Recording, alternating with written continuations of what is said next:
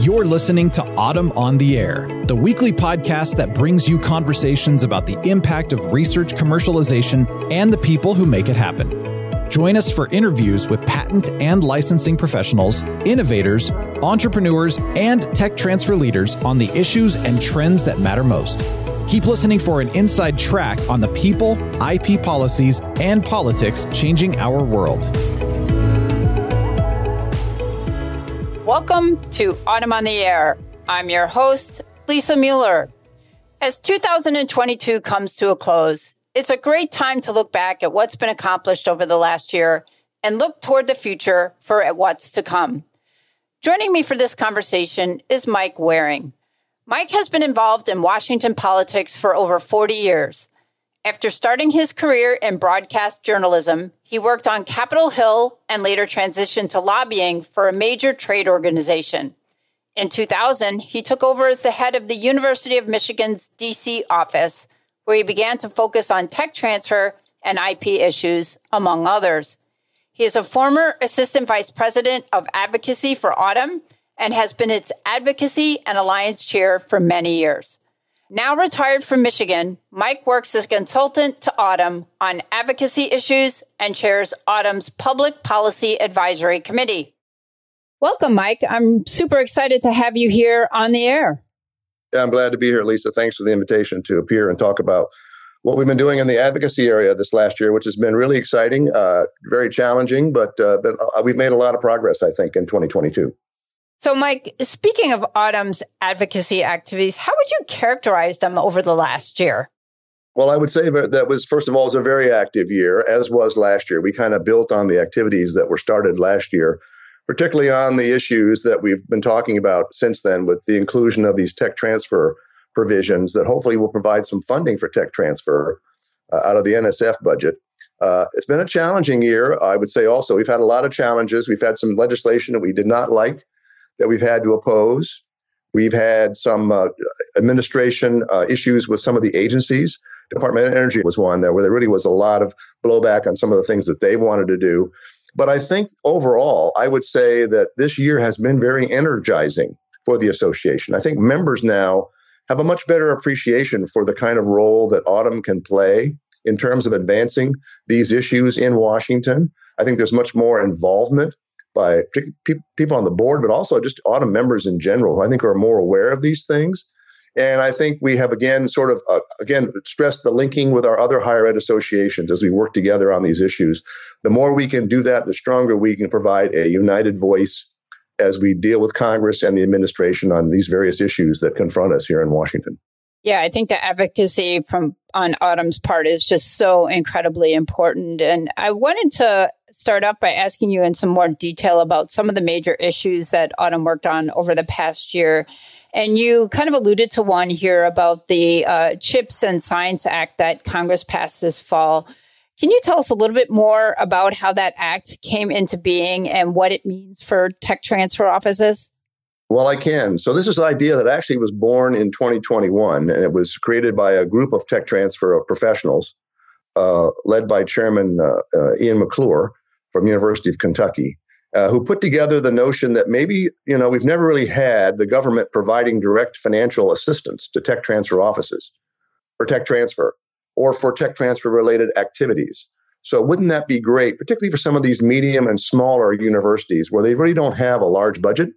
And they maybe not have the expertise as some of the larger schools do. So could we do that? And so they were able, through conversations that they had over a period of several months, convince the Senate Commerce and Science Committee, which was going to work on this larger science advocacy bill tied to the need to improve American competitiveness on computer chips, to add provisions that were going to now allow, in this case, the National Science Foundation, to actually begin making grants directly to university tech transfer operations that could be used for a variety of things. Could be used for paying salaries, could be used for training, could be used for patent costs, all sorts of things.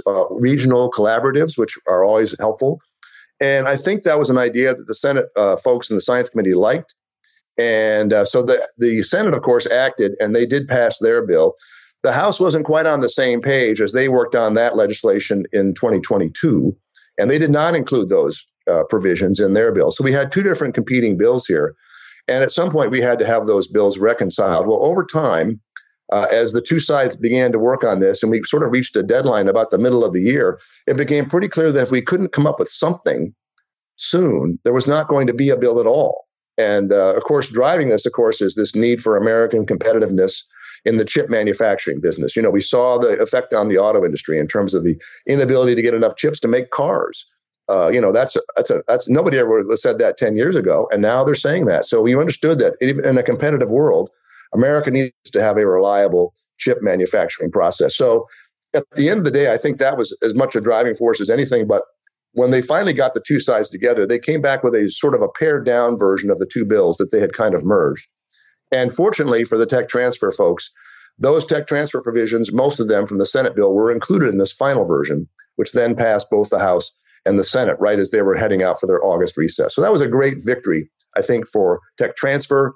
It was an example of how coming up with an idea, creating a background, explaining how it would work, giving data and facts to people in Congress is a useful exercise in advocacy, and it proves that if you have good ideas, that they can actually be adopted. And so that was all adopted. Now, I say that by saying that that's an authorization bill. So what that bill does is it allows the National Science Foundation to create, if it wants to, one of these programs to fund tech transfer. It doesn't provide the money. That comes through a separate process. So through the appropriations process, NSF is one of all the federal agencies that has to get its money through the federal government every year. And it's part of a bill called the Commerce, Justice, Science Appropriations. And the House and Senate both have committees that work on that. The appropriations process got very bogged down this last year for fiscal 23, which technically started October 1st of 22. And so they sort of temporarily funded the government until the middle of this month. In fact, until December 16th. And then on December 16th, the Congress then passed an extension for one more week for Congress to finish its work. It now looks like the week of the 19th that Congress will actually finally finish all the appropriation bills into one giant, what they call an omnibus appropriation bill, where they take all the 12 bills and put them into one giant vote. And if that passes both the House and Senate and is signed by the president, then all the federal government will get its money for the next fiscal year. And it looks like the NSF is going to get a pretty good increase, no matter what the final number might be. And that ought to be enough, hopefully, to start some of these programs, new programs, including the tech transfer program. So that's really where we stand. We'll know more in a few days what the final verdict is going to be. And then once the money is doled out, I think we'll start seeing NSF respond, I would think, fairly quickly if they decide to move forward with this program. And then, of course, once it's up and running, we'll want to advocate for money for fiscal 24 and fiscal 25. It'll become an annual kind of thing that we'll push for. Well, that's exciting. It sounds like it's looking fairly optimistic and promising that this funding is going to go through, which is so incredibly important. So fingers crossed that goes well next week. So that was one big issue for the year. But I think another one involved the Department of Energy's Declaration of Exceptional Circumstances called DOE DEC. How and when did this issue get started? And what was the role that Autumn played in this response? So again, going back to 2021, the Department of Energy indicated that it wanted to make some changes in the way it handled these sorts of grants. That they feel under the gun from the Congress that some of the technology that they have funded has found its way overseas, particularly to China, battery development and that sort of thing. And they've gotten a lot of flack about this. So they basically declared this exceptional circumstances, saying that if you wanted to, you had to actually get a waiver if you were going to try to take American intellectual property and then you have it moved to a foreign competitor, particularly in China. And this was of quite concern to us because I think, sometimes these we don't want to inhibit the movement of these technologies. We don't want to give away, obviously, secret technologies, but things that are going to be in the major commercial domain.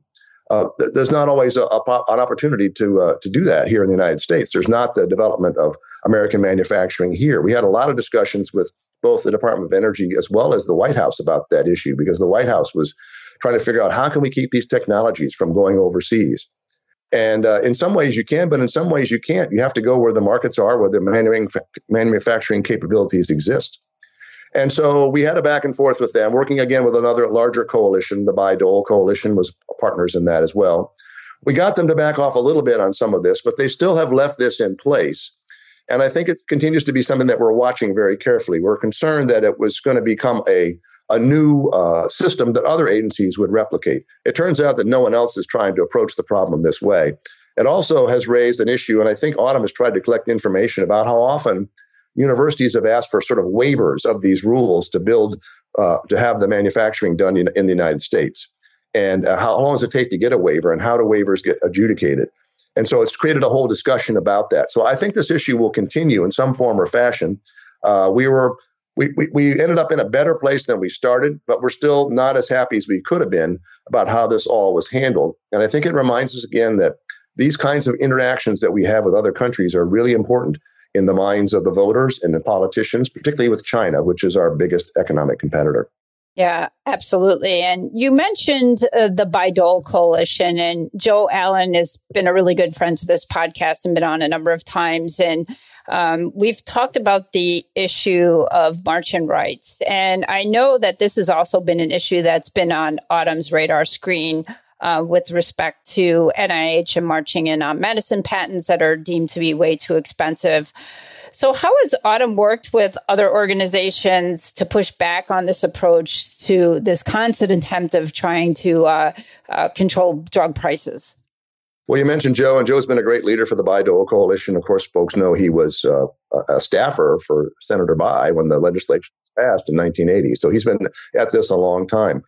I think obviously, universities do not create the products they develop. We don't make drugs. We don't make all the technologies that we actually develop. We hand them off to other people to develop. And those folks are in the business of trying to figure out how to make a profit out of that, how to develop them, how to further develop the nascent technologies that we then hand them off in terms of a license that they can then move forward with. So, I think on the march-in issue, it's not a new issue. It's come up before. And to its credit, NIH has never agreed with the notion that march-in rights was a legitimate way to try to control what were deemed unreasonable drug costs for drugs developed under NIH research.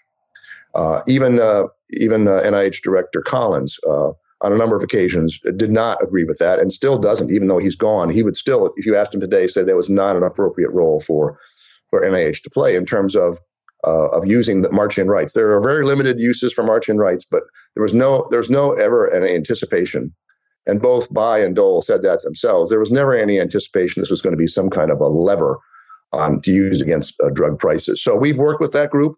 Autumn is a part of the Bayh-Dole Coalition. There are other groups that have also weighed in. Of course, the organization of biotech companies, pharma, and others, who understand that this is a very slippery slope, that once you start holding the IP hostage to try to achieve an economic end, where does that end? And I think that's a real troublesome issue. So again, universities are not drug manufacturers. If drug manufacturers are charging too much for their drugs, that's a conversation to have with them. But you shouldn't take the IP that we created and use that as the hostage to try to get them to lower their prices. And I think so far we've been pretty good at that. There have been several attempts in the last year, again going back to this prostate cancer drug Xtandi created by UCLA, and there have been several petitions asking that the NIH march in and take that back because people believe that cost of that treatment is too high. And I don't know if it's too high or not. But the government has consistently not said that that's an appropriate use of march-in. Even as recently in the last 2 weeks, they were again approached and have said again, well, we'll take a look at this issue, but they've made no judgment. And I would hope that they would not. That comes even though there are members of Congress who have been pushing them to do that very thing. So this is all very political. It's gotten wound up in the drug pricing issue that's much broader than just our piece of it. I think the consensus place for Autumn has been, if there's going to be something done about drug prices, please don't get into the IP notion, because that will chill development of other drugs that we need. If people think they're not going to be able to get a return on their investment, why would they invest in the next great breast cancer medicine or lung cancer or any of these other diseases that we're all trying to cure? If we put roadblocks in the way of investors, then there's going to be less incentive for people to be willing to risk their money to try to solve some of these other health problems that we all face as our society. Yeah, and I think that's a good segue to another really big issue this year. In fact, it's very timely right now as we speak, and that's the IP waiver. And this one definitely has an international flair to it. As you know, the WTO earlier this year allowed unrestricted access to patented vaccines that were developed around the COVID-19 pandemic. And now, they're debating whether or not to extend this to therapeutics and diagnostics. So can you tell us a little bit about the role that Autumn played in this and where you think this might be going? Well, yes. So Autumn, again, working again with other allies who are very concerned about this. And it's beyond just the higher ed associations. There are a number of groups in Washington that I would call kind of the pro-patent coalition that meets on almost a weekly basis and talks about all kinds of issues dealing with the patent system. And there's been a lot of efforts to try to get the White House not to agree to this request that came primarily from India and South Africa to have this, to lift these restrictions and say, no, these are all should be basically putting the patent kind of in the domain. We need more vaccinations. Let's let everybody make this vaccine, and then we'll be able to solve the problem. The problem with that is that the issue with getting vaccines to other places is not the creation of the vaccine, it's the distribution. And this would do nothing to deal with the distribution issue. Thankfully, after they decided to go ahead and do that, we were very disappointed that they did that earlier this year. There was a suggestion that by the end of this year that they consider extending this to, as you said, diagnostics and treatments. Thankfully, the other day, they met, and the White House has now said, well, we think there ought to be a study by the USTR to look into this, and that will take at least a year. So we've basically now delayed any further change to this at WTO anytime soon. The problem again here is that once you start doing this for things like COVID, there was already a discussion by the Secretary General of WTO. Well, maybe we ought to apply this to clean energy technology. Exactly. Yes, I've heard that argument too. Where do you draw the line? All these things, those are all important technologies. The world needs clean energy technologies. But if you take away the financial incentive for people to create new patents and new technologies to help solve those problems, how do you think these things, they don't grow on trees. We're going to have to come up with them in labs and doing a lot of work all around the world. So we were a little heartened that on the second bite of the apple, the administration did not go along. And we're hopeful that we'll see in a year or so where we are with WTO. But this is, again, how these international groups can sometimes have overextended influence in what we do here in the United States. Yeah, definitely. And it was a good news about the therapeutics and diagnostics. And we've kicked the can down the road for a little bit. We'll see what happens next year. So let's talk a little bit more about IP and particularly things that happened here in the U.S. And again, like in most years, it seems like IP got a fair amount of attention from Congress. And there were a number of bills that were introduced. You mentioned a little bit earlier in the podcast about a particularly bad bill, and I think you were referring to the Pride in Patents Ownership Act, which came out. So can you tell us a little bit about that particular act and why we should be concerned about it and what's the status of it at the moment? Yes. So this is a bill introduced actually last year by Senator Leahy from Vermont, who used to be the chairman of the Judiciary Committee in the Senate. He continues to be an active member of the Senate IP subcommittee as chairman there. And this was one of the bills he wanted to do as a follow-up to his AIA, the big patent reform that came in 2011. Unfortunately, this bill, while it purports to do one thing, actually does a lot of other things which are not helpful. In the spirit of trying to make it clear who actually owns the license or who's the licensee for different patents, it requires all kinds of information be produced in a very short amount of time. And if it's not, then it gives grounds to people who might be infringing on that patent to not be charged the same kind of penalties they would be charged otherwise. And in fact, it's actually, some people think it might actually create a list of patents that have viability, which would then say, okay, we're the incumbents. These are threatening technologies. Let's take these patents to IPRs. Let's take these patents to court. Let's slow these patents down because these are potential competitors to our technology. We're the top dog. We don't want to give that up. And we thought that was a very dangerous proposal, as did many of our other folks in this pro-patent coalition. There was going to be a markup of that bill on Thursday, December 15th. And then we found out the night before that it had been canceled. And unless things change in the week before Congress heads home, it looks like that bill will not be passed by Congress, not be added to this omnibus appropriation bill. We're hoping that that's the case because we don't think that's the right approach to solving this problem. And if that's so, that's a big win for us because that's the kind of legislation that we think is another nail in the coffin about IP users. We've had a lot of bad court cases that have come down that have affected the ability of people, for example, on 101 to protect, to even get their patent even considered at the patent office. Lots of other rulings that have been very harmful to the patent process. It's almost impossible now to get a patent for any kind of diagnostic test because everything's thrown out as being, it's nature, it can't be patented, and it can't be that simple. So that's been a problem. So I think that's if this happens, like we're hoping that it will, and this bill does not come up, that will be a win for us. It doesn't solve the whole problem, but it keeps one more problem from being piled on top of us. Senator Leahy is retiring at the end of this year. He will not be back. And I think it's fair to say that this is not a likely topic for the next Congress because other people will be in charge. And I think their priorities are different than his. So I think that's kind of where we stand. It was one of these places where we dodged the bullet. But again, working with a coalition beyond our own associations, AAU joined with us in efforts on this, but a lot of other pro-patent groups raised objections, talked about the problems.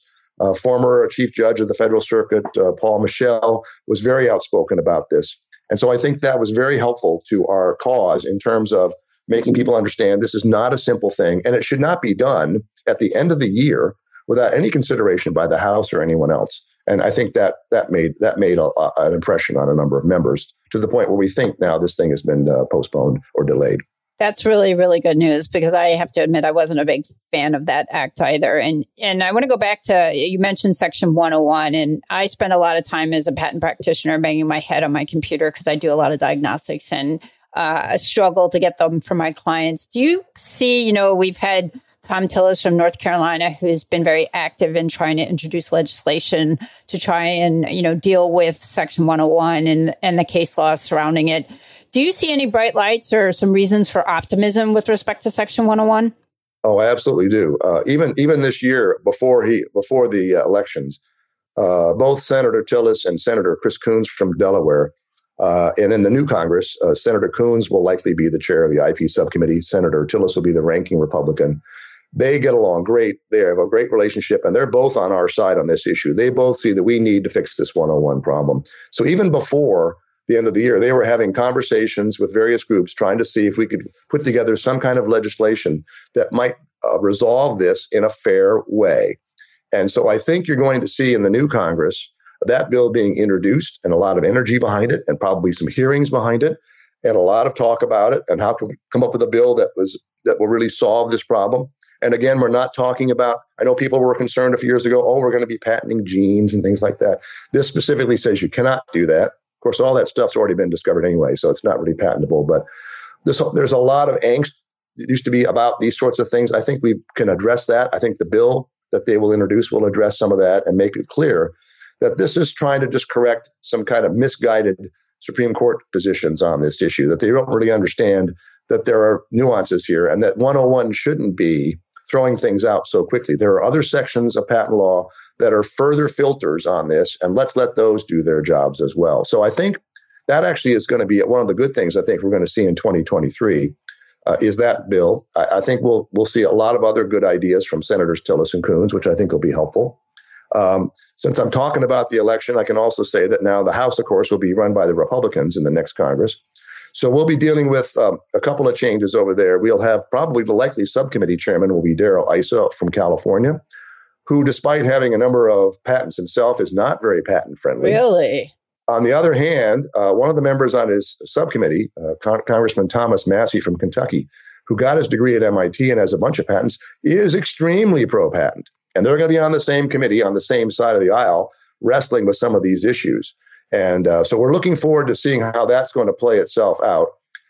Jim Jordan, Congressman from Ohio, will be the chairman of the Judiciary Committee, most likely. And he doesn't have really a strong record on IP issues. He's kind of relied on other people to give him guidance. We'll see what happens in the new Congress. whether he has more of, whether Issa has more of his ear or Massey does. But we're hoping to build a consensus there, along with the Democrats in that committee, that there needs to be some changes. And if we can get something going in the Senate, that will hopefully then stir some activity in the House to take a look at some of these same issues. But we're going to have divided government for the next 2 years, a Democratic Senate and a Republican House, again, both with very narrow majorities. It will be very difficult, probably almost impossible, to move any kind of legislation that has any kind of controversy around it because the numbers will be so close. So on the one hand, that might make moving positive legislation like 101 more complicated. On the other hand, I think it will make it easier to stop bad legislation, things like PIPO, in the new Congress, because we'll have the numbers will be different. So it's always the way in Washington, things cut both ways. We'll see how it all breaks down, but it'll be an interesting 2 years. And then, of course, we'll be getting into the presidential campaign in 2024. Who will be the candidates for each party? Looks like President Biden wants to run again. Who will be the Republican nominee? What does that person think about any of these issues? What will the administration be doing the next 2 years that it wants to do on its own, that it can do through its own executive orders? Things like the DOE deck, we would hope there would be not anything more like that, but other kinds of executive activities.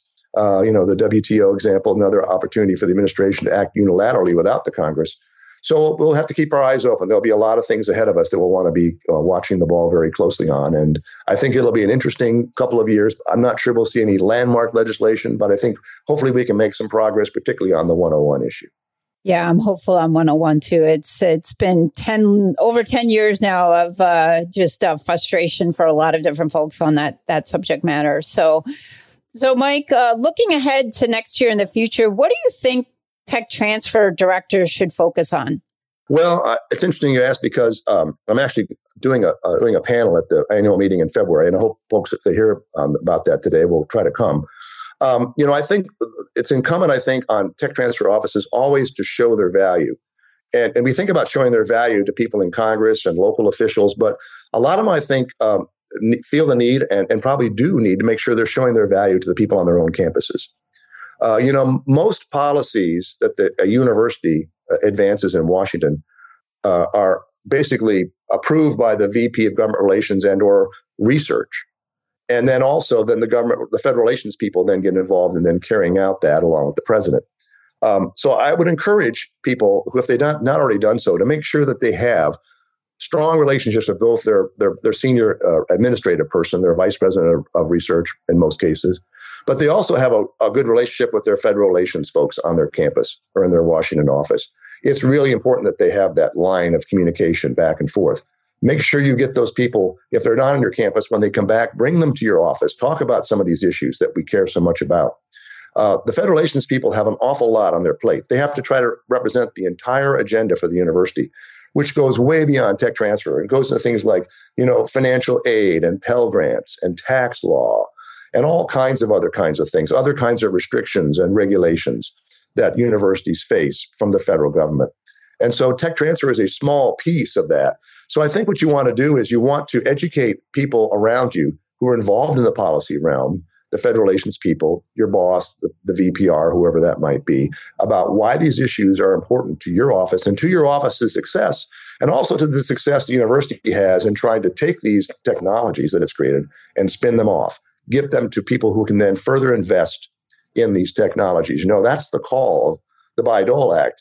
It was to take things out of the lab and get them to the marketplace and use the IP as kind of the bridge from the lab to the marketplace. By having a patent, then finding a licensee who actually would take that technology, further develop it, put more information, tweak it as they went along, and create a final product then that could be a value to people. It's kind of the payback for the federal research dollars that universities get from the federal government and other people.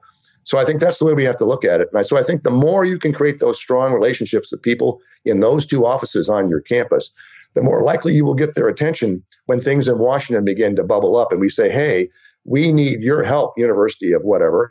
Can you talk to Senator so-and-so? Can you talk to Congressman so-and-so about this issue?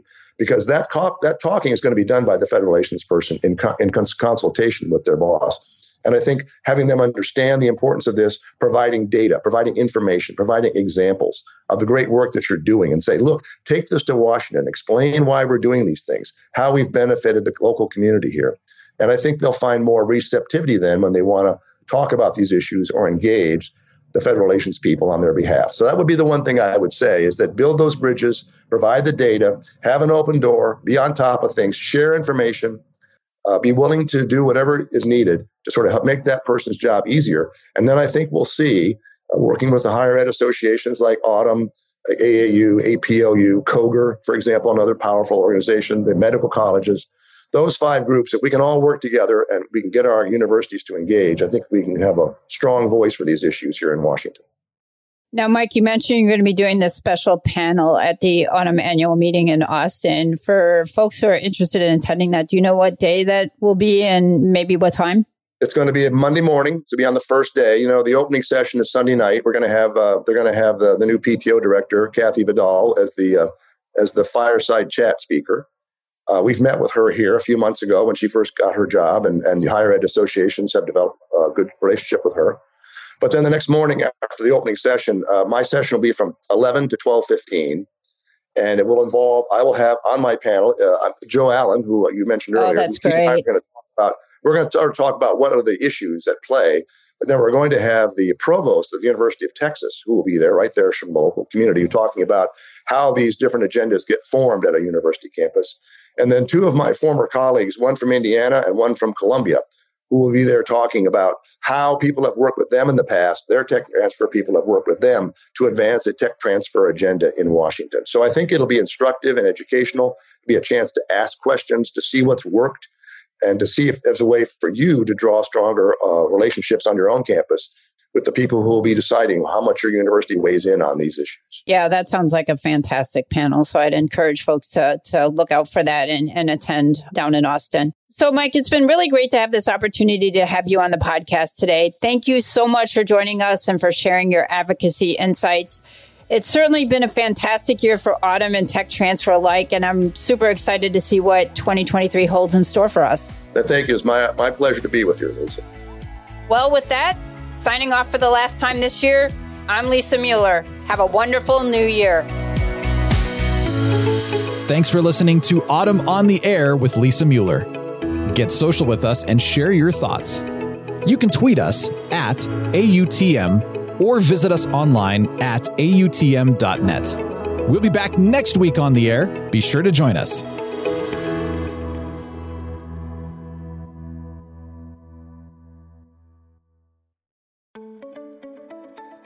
New to tech transfer or a seasoned pro? Autumn is the global member organization for tech transfer and is here to help you get connected, get smart, and get ahead. Whether you work in academia, research, government, business development, corporate engagement, or startups, Autumn is dedicated to supporting you through education, advocacy, networking, and promotion. Join and you'll receive 20 free live webinars, as well as meaningful discounts on meetings and courses, insider access to a vast network of colleagues to help you through challenges, and align on new technologies and the university decision makers who license them. Membership is open for 2023. Join us.